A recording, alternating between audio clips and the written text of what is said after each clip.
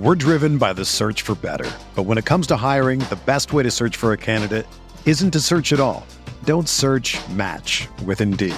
Indeed is your matching and hiring platform with over 350 million global monthly visitors, according to Indeed data, and a matching engine that helps you find quality candidates fast. Ditch the busy work. Use Indeed for scheduling, screening, and messaging so you can connect with candidates faster. Leveraging over 140 million qualifications and preferences every day, Indeed's matching engine is constantly learning from your preferences, so the more you use Indeed, the better it gets. Join more than 3.5 million businesses worldwide that use Indeed to hire great talent fast. And listeners of this show will get a $75 sponsored job credit to get your jobs more visibility at Indeed.com/Blue Wire. Just go to Indeed.com/Blue Wire right now and support our show by saying that you heard about Indeed on this podcast. That's Indeed.com/Blue Wire. Terms and conditions apply. Need to hire? You need Indeed.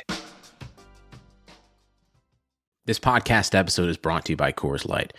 These days, everything is go, go, go. It's nonstop hustle all the time. Work, friends, family expect you to be on 24/7. Well, sometimes you just need to reach for a Coors Light because it's made to chill. Coors Light is cold lagered, cold filtered, and cold packaged. It's as crisp and refreshing as the Colorado Rockies. It is literally made to chill. Coors Light is the one I choose when I need to unwind. So when you want to hit reset, reach for the beer that's made to chill. Get Coors Light in the new look delivered straight to your door with Drizzly or Instacart. Celebrate responsibly. Coors Brewing Company, Golden, Colorado. Hey, this is Megan Rapinoe. And I'm Sue Bird. We've decided to turn our crazy IG live show into a podcast for your listening pleasure. Enjoy the show. A Touch More. New episodes of A Touch More drop Tuesday only on the Blue Wire Podcast Network. Be sure to subscribe to the show on Spotify, Apple, or anywhere else you listen to podcasts.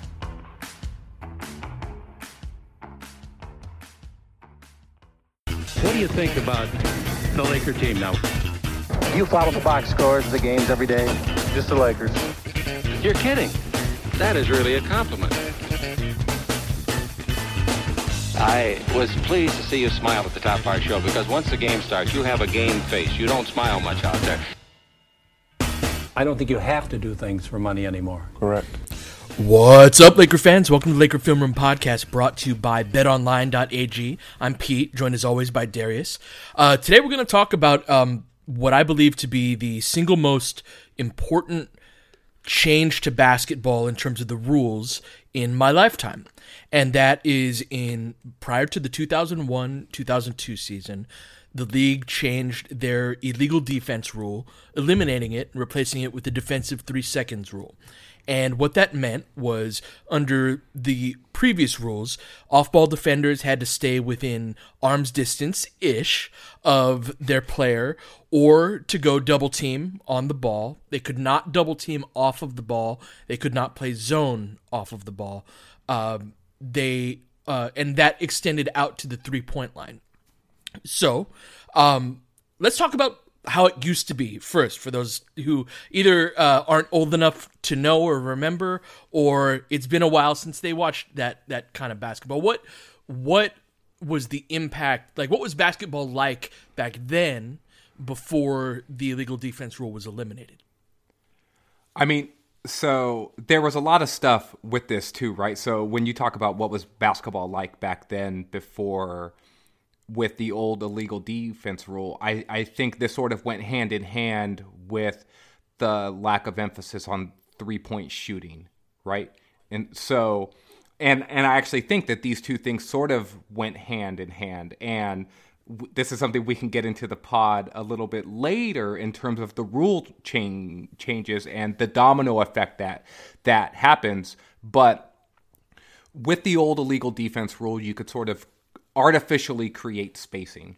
You could send whoever you wanted sort of out beyond the three-point line or hovering around the three-point line, and individual defenders who were guarding that player were sort of had to pay attention to him and sort of know where he was at any given time. Because let's say I'm guarding you, Pete, and you're sort of standing in the short corner area around the baseline, that area where Kobe hit many a game winner and many a fadeaway jumpers. Right? Yeah, so if you don't know the short corner, that's about halfway between where the lane is and the three-point line. Roughly. Exactly. So let's say that you were standing right there and you're a power forward and I'm AC Green and I'm defending you. Mm-hmm. I don't know why I'm AC Green. Maybe I have shiny hair today. So you decide, if I just start to pay attention way too much to the ball and I'm not looking at where you're at, you start to lurk away from me. I start to back up to the three-point line, even though back I can't up shoot. To the 3-point, even though you can't shoot. You are not a stretch power forward in 1983. I won't make you a Celtic or anything. Think of whatever Jesus. sort of. You're Michael Cage. Okay, I like that. I have we had AC the Green. Nice Jerry curl going on. Yeah, both Speaking of us, good right? hair. Good hair. Yeah, we got good hair going on. Yeah. It is a hair off. So if you lurk out behind the 3-point line and I'm watching the ball, then suddenly I'm in no man's land and I could easily get called for illegal defense. And what happened when I would get called for illegal defense, Pete? It's a technical foul, 1 free throw, and we keep the ball, reset of the shot clock. That's right. So that's a pretty damning defensive mistake to get called for illegal defense. And so the result of that was often a bunch of artificial spacing for the offensive team. And post-play thrived. Yeah, if I could jump in, what teams would often do was they would cluster 3 guys on one side of the court, like your 3 worst offensive players, and it would be a lot of 2-man game, right? So it would be like Magic and Kareem on one side, and say Worthy's not in the game or something, and then it's like Kurt Rambis and Byron might come off a screen maybe, right? But pick your 5th guy, right? But somebody who's not a 3-point threat, and they're all kind of clustered together while Magic and Kareem would be doing their thing. And this type of 2-man game was very prominent around the league. We see 2-man game now as being largely pick and roll based, but back then it was, we're just going to space the floor and make it kind of this 2-on-2 game, and between our best players and creating all this space for them, and that was difficult to defend, so you start double teaming, and then you can start getting benefits off of that.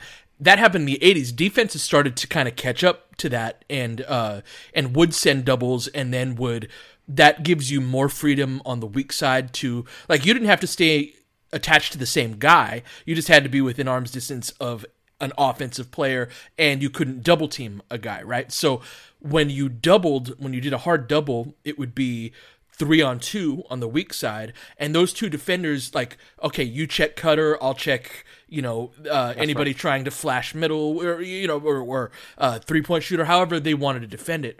And that's when we saw those scores start going down in the 90s, right? Is that defenses became more and more sophisticated on how they handled that. And I would add, too, that the lack of emphasis of 3-point shooting at that time often meant that even good perimeter shooters were not camping out behind the 3-point arc when they were on the weak side, right? Mm-hmm. They might be spotting up at 20 feet or 18 feet. And so the spacing often looked really shrunk on the weak side, and it made that zoning up of the weak side when you did send double teams almost easier to work with when you're on that back side, because you're not closing to 23 or 24 or 25 feet the way that you are in today's NBA. You were closing out to 18 feet or 20 feet. And maybe if there was a Dale Ellis or a Chuck Person or a Hersey Hawkins or Ricky Pierce, all them dudes were Sonics, man. Yeah. Yes, right. If you were one of those guys, then maybe you were camped out behind the 3-point line. And even back then, there were specialists, right? Like, Craig Hodges or all of those guys that were in Trent the Tucker, contest. Yeah. Trent Tucker, another name, right? We are dating ourselves here, but this is great. Yes. So if you were one of those guys, you would camp out behind the 3-point line, and it would make those rotations harder, and it was one of the reasons why those guys actually thrived in the league back then. It was because those rotations were hard, and guys were not used to closing out to that distance, and so a lot of shots that they got were open. Mm-hmm. Yeah, no, absolutely, and it's hard to pick apart what illegal defense was responsible for versus what like a lack of understanding of analytics and good shots, right? Like even back when we were young, coaches would always say and announcers would always say like that 3-pointer with your foot on the line is the worst shot in the game, right? Like that's been a trope as long as I've been alive. What wasn't understood, of course, was the notion that pretty much anywhere from like 3 or 4 feet away from the basket to the 3-point line, the three was a better shot, right? We were a long way away from that, and I really don't think that started progressing until the late 2000s, and or even earlier, maybe mid 2000s with D'Antoni and whatnot. So that made it all the easier. And again, we saw that reduction in points in the 90s. So what happened? So yeah, we have the 80s. Scoring levels are at about the same level that they are now. Then we get to the 90s and we see, like I just rewatched the 98 finals, and like these games, bro, there was a finals game, Utah scored 54 points in that game. That wasn't like normal. College score. That's like a college score.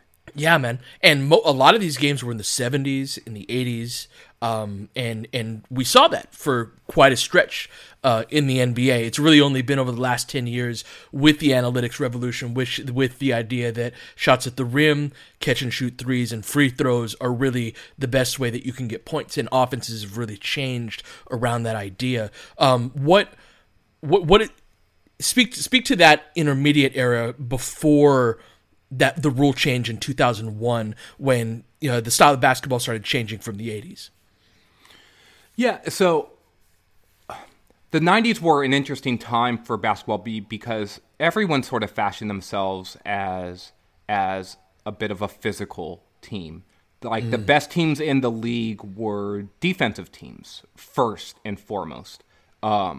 Even those Bulls teams with especially that second three-peat run, I mean, Jordan and Pippen and Rodman and Ron Harper, it was all of this like size and physical toughness that they were offering. Those Riley's Knicks teams, those Riley's then Heat teams, and then those Knicks teams continued under Jeff Van Gundy. A lot of the best teams in the league during that time were sort of grinded out defensive teams, or they played at a pace that was very much slowed down and played into the hands of that physical style. Like those, I wouldn't say that those Jazz teams were necessarily great defensive teams, but they were physical teams, and they would foul you and they would maul you on both sides of the ball, right? Like they'd set a bunch of hard, sometimes illegal screens. They would clutch and hold defensively. I remember one of the reasons why, as a Lakers fan, I strongly disliked those Jazz teams was because they played under the premise that, almost like in football, how you can't call holding on every play. Yeah, right? Yeah, like yeah. You couldn't. The Jazz played a style where Jerry Sloan clearly thought you can't call a foul on every single play. Like you just can't. And so a lot of those freedom of movement fouls that we see now. Bro, the screens that John Stockton used to set, man. Like, Stockton used to set the dirtiest freaking screens, man. Do you remember the screen that Julius Randle set on Gordon Hayward to in Kobe's last game? Yeah. Right? For that last game-winning shot? That was basically... Yeah. All screens. That was John Stockton's career. No, that was especially Stockton, and he was small enough to where it was like, oh, what, me? Like, what? Yeah. Anyway, yeah, I could go on, but the point I was making too about those freedom of movement fouls that we see now, where you can't really bump cutters, you can't impede movement when guys are moving through the lane. All that stuff is born out of the fact that those rules were different back in the 90s, or at least they were called differently, right? And so you would be able to bump a cutter off of a spot if there was a cross screen that was set from lane line to lane line, which was a common action back in the 90s in order to free post players, and it often was a guard who would go and set that screen on that big man. It would be the defensive guard who was guarding the player, or who was defending the player who went to go set that screen. He would often just stand right in the way of that big man, and if that big man trucked him, the big man might be called for a foul. Sure. Whereas in today's NBA, if you impede that big man coming across the lane, that's a foul on you. And yeah, that was like, as a coach, you always teach that to like check cutters, right? Like if you're in a zone, or if you're in man-to-man, right? Like if you can drop down and put a little forearm in his ribs, like that's what you're supposed to do. That was taught for years and years. No, it's how I grew up playing the game. Sure. And I mean, people probably still look at me now. If I were to go out there and play pickup now, I would probably still be playing that, because it was just ingrained in my head that this is how you play, right? Like there is a certain amount of physicality you play with defensively in order to muck up the game a little bit. And that was the essence of 90s basketball, and it came off of this wonderful era, I feel like, of 80s basketball, where the pace was so much faster, and while there was a lot of physicality in that game as well, the top teams, the Lakers, the Celtics, even the 76ers, some of those Rockets teams, they would, even though they played post-oriented basketball offensively, mostly through their big men like Moses Malone and Kareem, and then Ralph Sampson and Hakeem, those teams could still get out and run. They would play in the fast break. They would play some open court basketball, and it was a good brand of basketball to watch overall, especially when the best team in the league for that decade was basically our team, the Lakers. Right. Yeah, exactly. Right. Yeah, I think we might remember it less fondly if we were not Laker fans. But thank God we are. Yes. Let's take a quick break. We'll come back and we'll talk about the 2001 rule change and kind of what happened afterward. With currently no NBA, NHL, or MLB, you might think there's nothing to bet on, but you'd be wrong. Our exclusive partner, BetOnline, still has hundreds of events, games, and props to wager on. From their online casino to poker and blackjack, they're bringing Vegas to you. If you're missing the NFL, no problem. BetOnline has live, daily Madden NFL 20 simulations you can bet on. You can still bet on Survivor, Big Brother, American Idol, stock prices, and even the Nathan's Hot Dog Eating Contest. All open 24 hours a day and all online. Go to betonline.ag and use promo code BLUEWIRE to join today and receive your welcome bonus. BetOnline, your online wagering solution. All right, so again, in 2001, this is right before the Lakers' last championship of their three-peat. The league eliminates the illegal defense rule. But I've always thought, like the three-point line is an example of this, is when a major rule change happens in the NBA, that doesn't always mean that teams adapt to it right away, right? Like they understand how to use it. The three-point line was kind of this novelty for several years of its existence, and then you'd have a couple guys popping up here and there, and now, you know, I think it's been like 20 straight years or you know, even more, where three-point attempts have increased from the year before. And so, but for the first bit of it, it wasn't really that. I would argue that something similar happened with the elimination of the illegal defense rule, is that even though it was gone, I believe that the first team to really use it well was the 2008 Boston Celtics, with Tom Thibodeau and Kevin Garnett the amoeba defense, the Lakers' strong side zone. Kurt Rambis led that in 2009. That was, first off, do you agree with that? And what did those, like the Thibodeau defense, the Lakers' strong side zone, how did that change? How did that affect how basketball was played? No, and so I agree. I couldn't agree more. Like, I was just nodding my head because I could already tell where you were going with that. Those early Celtics teams with Tom Thibodeau as the defensive coordinator under Doc Rivers, they were the first team to sort of really start to shrink the floor on the strong side, the ball side, that made it so that the best course of action was to either swing the ball quickly or effectively skip the ball across the court with sort of cross-court passes, right? Mm-hmm. And that defense gave those Lakers fits in 2008 during the finals, and it was such a good defensive tactic that the Lakers and Kurt Rambis almost essentially started to copy it, right? Sure, like, sure. They used very similar principles, but leveraged a little bit more of the quickness and length that the Lakers had at their disposal versus some of the physicality that those Celtics teams had. Right? The Lakers also had they had more shot blocking than those Celtics teams were physical, but we had Twin Towers with Powell and Bynum, and then we could go to this totally different look with Lamar and Powell, right? And their coverages could be different than if Bynum was on the floor. So yeah, it's also very big centric, what your bigs are capable of doing. No, exactly right. And so one of the things that, and correct me if I'm wrong here, but the Celtics those Celtics teams love to ice ball screens. Mm-hmm. Sure.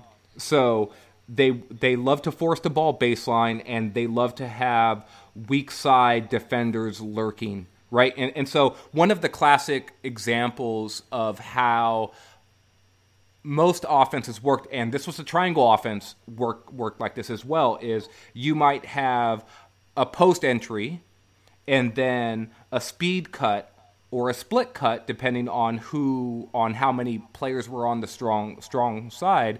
They would cut off of the post and they would clear a side, and it would essentially create a mid post or a post isolation, right? Mm-hmm. Whenever that, one thing that the Celtics did effectively is when you would make a post entry and then cut off of the post, the guard would follow, but then he would linger.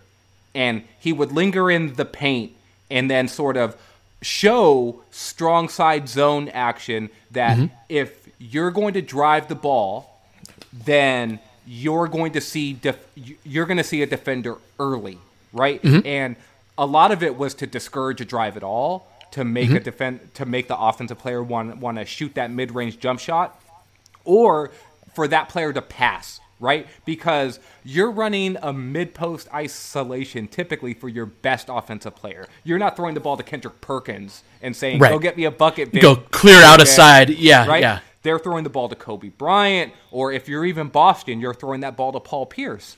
Carmelo Anthony got those touches. Carmelo right? Anthony, Tracy McGrady, right? A lot of mid-post wings. That style of play is really not around as much anymore. No, it's not. Well, I mean, the power wing... It's not gone, but it's not gone. Yeah. But the thing is that there are fewer of those players who are effective scoring from that spot on the floor in general. And I think part of that is because that part of the game is being de-emphasized, right? But if you were to talk about the 3 or 4 best power wings in the league, they all still thrive in that area. LeBron James, Kawhi, Kevin Durant, even Giannis can thrive from that position, mostly as a turn and face and driving option, not necessarily as a jab.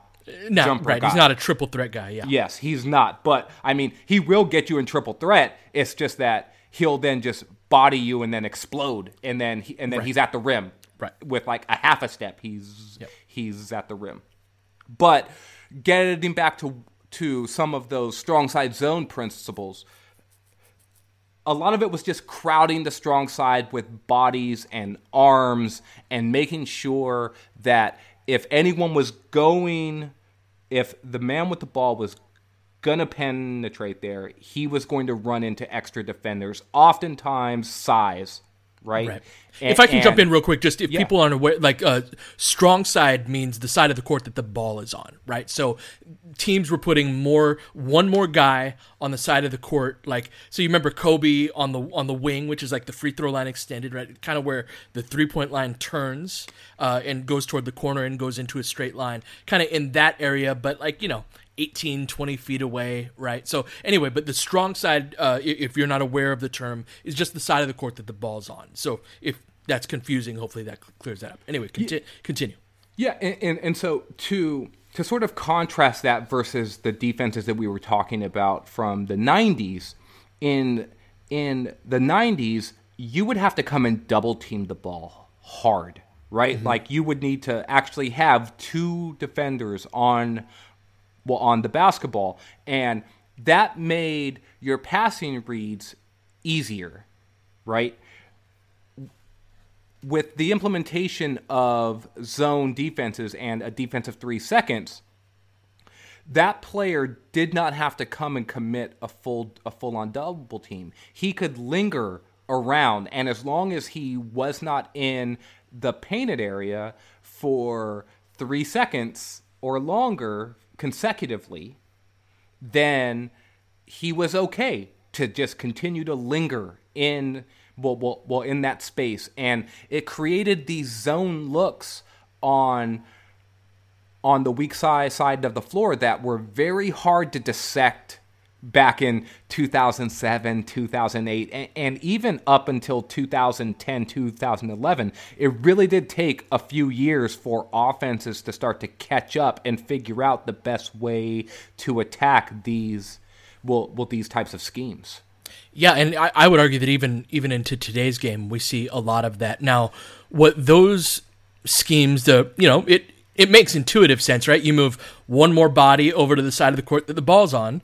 If you can get the ball from that side of the court to the other side of the court, you've got an advantage, right? So those types of zones are really vulnerable to skip passes and the things that help facilitate skip passes, right? So pin screens, meaning that like, you're gonna shift a little bit over to the side of the court where the ball is. Well, we're going to set screens on you to pin you there. Like, good, stay there. And then we're going to throw the ball over the top with a guy like LeBron, ideally, right? And now we've got a shooter that's wide open as a result of that, right? So it was part and parcel to the growth of the importance of the three-point line, not just further understanding that, like, actually it being 3 points versus 2 points is like 50% more, and that's a lot. Beyond that, it also went to the to adjusting to how do we still get the impact, the offensive impact of our dominant wings, right? While but doing it in a different way. Like, these guys are drawing extra attention. How do we maximize that to take advantage of that? Like, I was watching the series in 2010. I did that whole series for The Athletic, and we didn't really know how to do that yet, and part of it was personnel, right? Like, the Celtics just didn't guard Ron Artest for pretty much the whole series behind the three-point line and sent a lot of extra help that way, right? Like, part of that is you can't have, really, in today's game, Ron Artest and Powell and Bynum in the front court in terms of three-point shooting, right? Like, it's just, you got to have pretty much at least 4 guys who are credible three-point threats, and with Powell and Bynum at the time, neither of them were, and Artest was below average at that point of his career. So that became a huge liability for the Lakers offensively.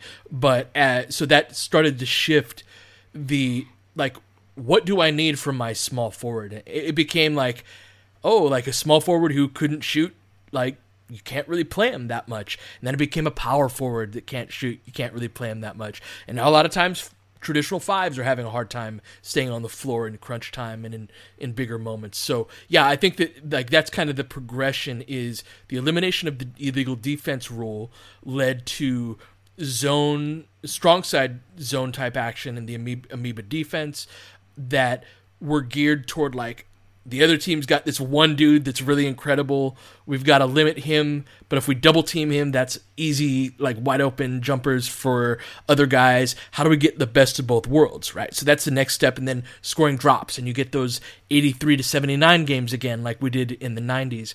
Then personnel starts changing to both in terms of understanding analytics, but also in response to this, like, oh, well, if we've got somebody on the weak side who can catch and let it fly, we're going to take advantage of that. No, so I want to jump in on that point there specifically with the determination that teams need more shooting that's on the floor.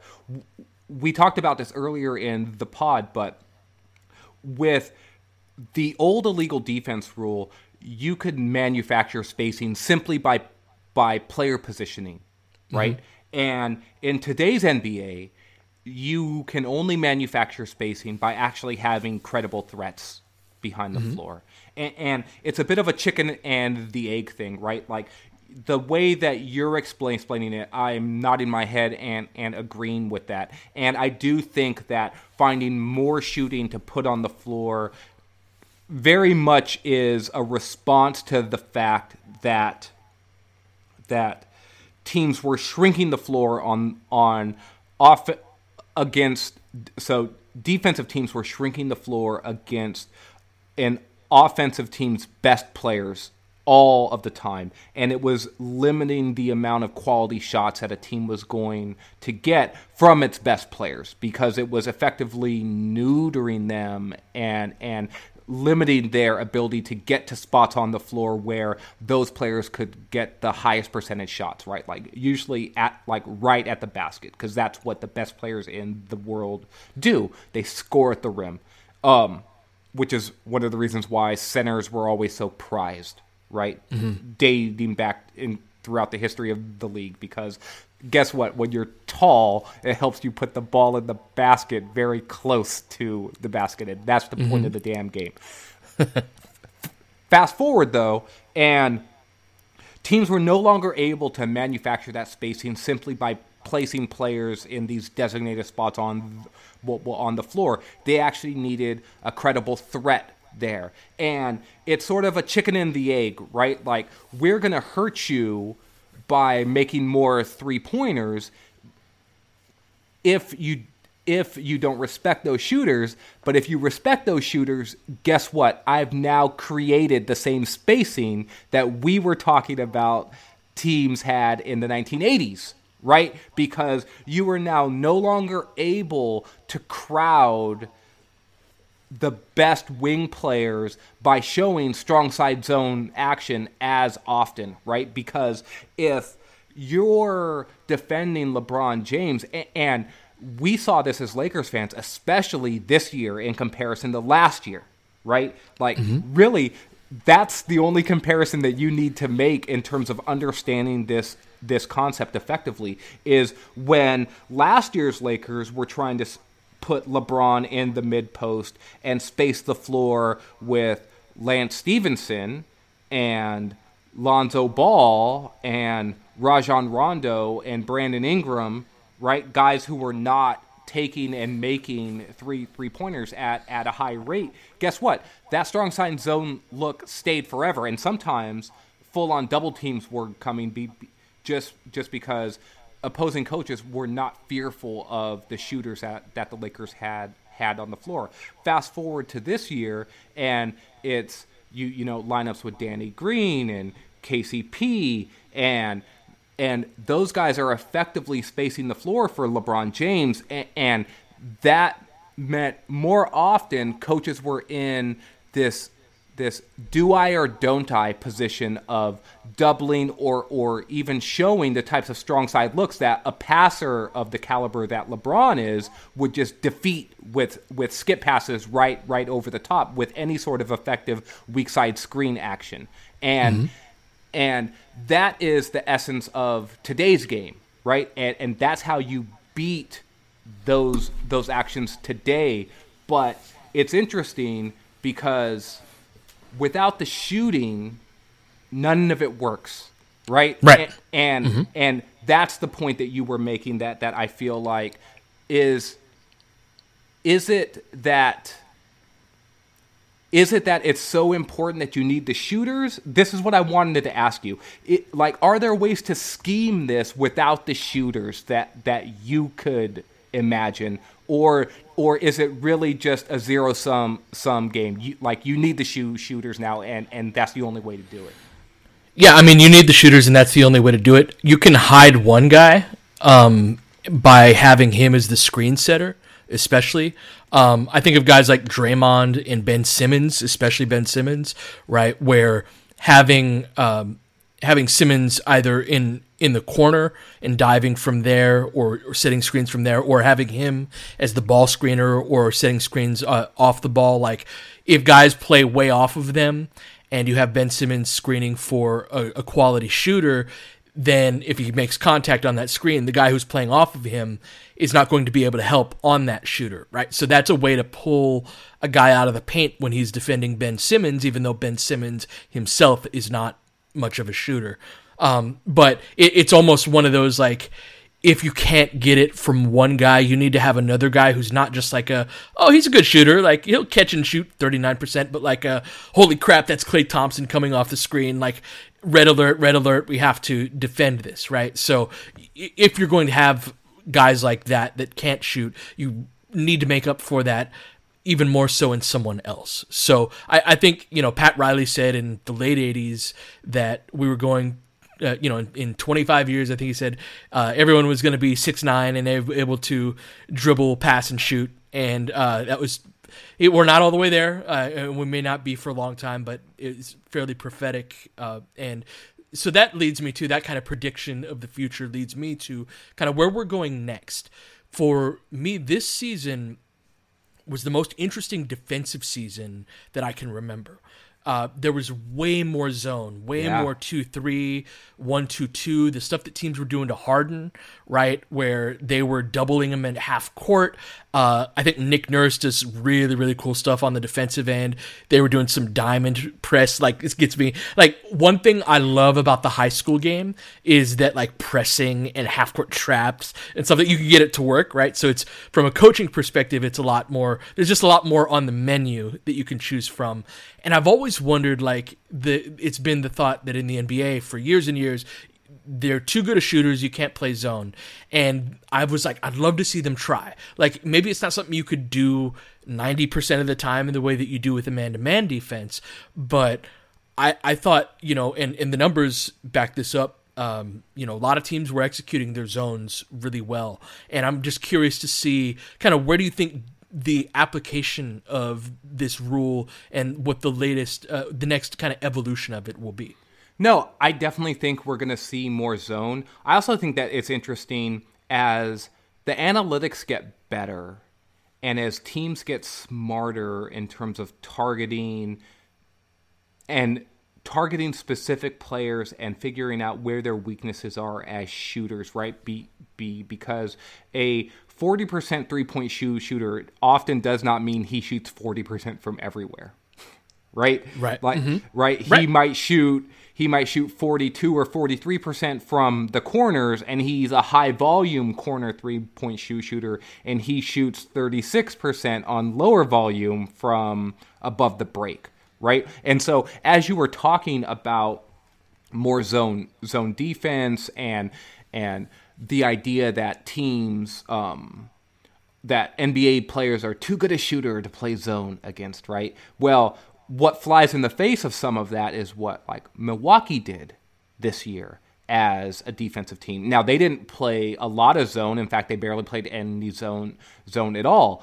They basically played a traditional man-to-man scheme with drop coverage and sort of soft coverage at the point of attack with their big men while their guard tried to fight over the top of screens. And Milwaukee surrendered a ton of three-pointers, man. Like, I don't know if it was the most in the league, but they were up there in terms of most surrendered threes. Mm-hmm. And they were the best defensive team in the league in terms of defensive efficiency by a mile, right? Mm-hmm. Like by 2 or 3 points per 100 possessions, which is a lot in terms of defensive efficiency. And so I'll be very interested in seeing how defenses evolve to surrender even more above the break threes to the types of shooters who are not necessarily effective at shooting from that spot. You know, one of the questions I was going to ask you, though, is do you envision these rule changes or any other additional rule changes like in the next 10 to 15 years? Like, it seems like every 20 or 25 years we start to see like tweaks within how the game is called or full-on rule changes, right? Like the elimination of the hand check, the implementation of zone defense, the introduction of the three-point line. There's always something. And after a while, even this style of basketball that a lot of people love will start to get stale. Sure. I would argue it already is, honestly. Yeah, and we're already starting to see like stylistic pushback, right? Like all teams, they just play the same, which isn't necessarily true. They play a lot of teams play differently, but the end result in terms of shot quality and the types of shots that they're taking are the same. So, do you envision any rule changes coming? And if not, what would you like recommend? So I don't envision major rule changes anytime soon, but I would like them. And I really enjoyed this conversation, and I would like to do this as our next podcast. Tease it up. The NBA needs to make the mid-range a viable option again. We have lost some of the beauty of the sport in the technical proficiency that's required for triple threat skills, which is a triple threat is when you catch the ball and you still have your dribble alive, right? You haven't started to dribble yet. And, you put the ball down right around your hip. And from there, you can raise up for your jumper, you can attack off of the drive, or you're in good position to pass. That's why they call it triple threat. There are 3 different things you can do from that position. And, rewatching a lot of Michael Jordan's games for, a couple pieces I've worked on for The Athletic, and watching Kobe over 7 games in 2010, guys like Melo, like the mid-range shot is not an efficient shot because going from 2 points to 3 points on a shot is really severe, right? Like it's 50% more, and you have to shoot, they shoot 30, league shoots 36-ish%, 35.5% from 3. So in order for that to make sense from 2, you got to make it 54% of the time. Yeah. Well, there are like 3 guys in the NBA that shoot 54% from mid-range, right? So it's always going to be a better shot almost every time, unless and it depends on play by play. But in terms of the desired shots that an offense is going for, the league needs to get to a place where a team can win with a dominant mid-range player, and that be like the staple of their offense. Now, the ways to do that: do you extend the 3-point line out a lot farther than it is now? Do you make it worth 2.5 points to score from a certain? Like you can get crazy, right? But in terms of they need to find ways to bring that back into the game. Do you have an idea of something you'd like to see? I do. Do you want to get into it now, or do you want to save it for the next pod? Let's do it on the next one. All right, sounds good.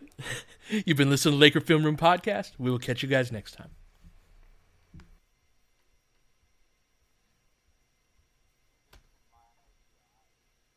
Everyone is talking about magnesium. It's all you hear about. But why? What do we know about magnesium? Well, magnesium is the #1 mineral that 75% of Americans are deficient in. If you are a woman over 35, magnesium will help you rediscover balance, energy, and vitality. Magnesium supports more than 300 enzymatic reactions in your body, including those involved in hormonal balance. From functional medicine doctors to mental well-being and female hormone experts, we all know that magnesium is the one mineral to improve all aspects of well-being and health. But which one? Magnesium Breakthrough from Bioptimizers, the trusted choice recommended by leading experts with 7 best-absorbed forms of magnesium to ensure your body receives the support it needs for overall well-being. Go to bioptimizers.com/balance today and use code BALANCE10 for 10% off. Support your journey to wellness at BIOPTIMIZERS.com/balance. Magnesium Breakthrough from Bioptimizers, your foundation to optimal health and vitality.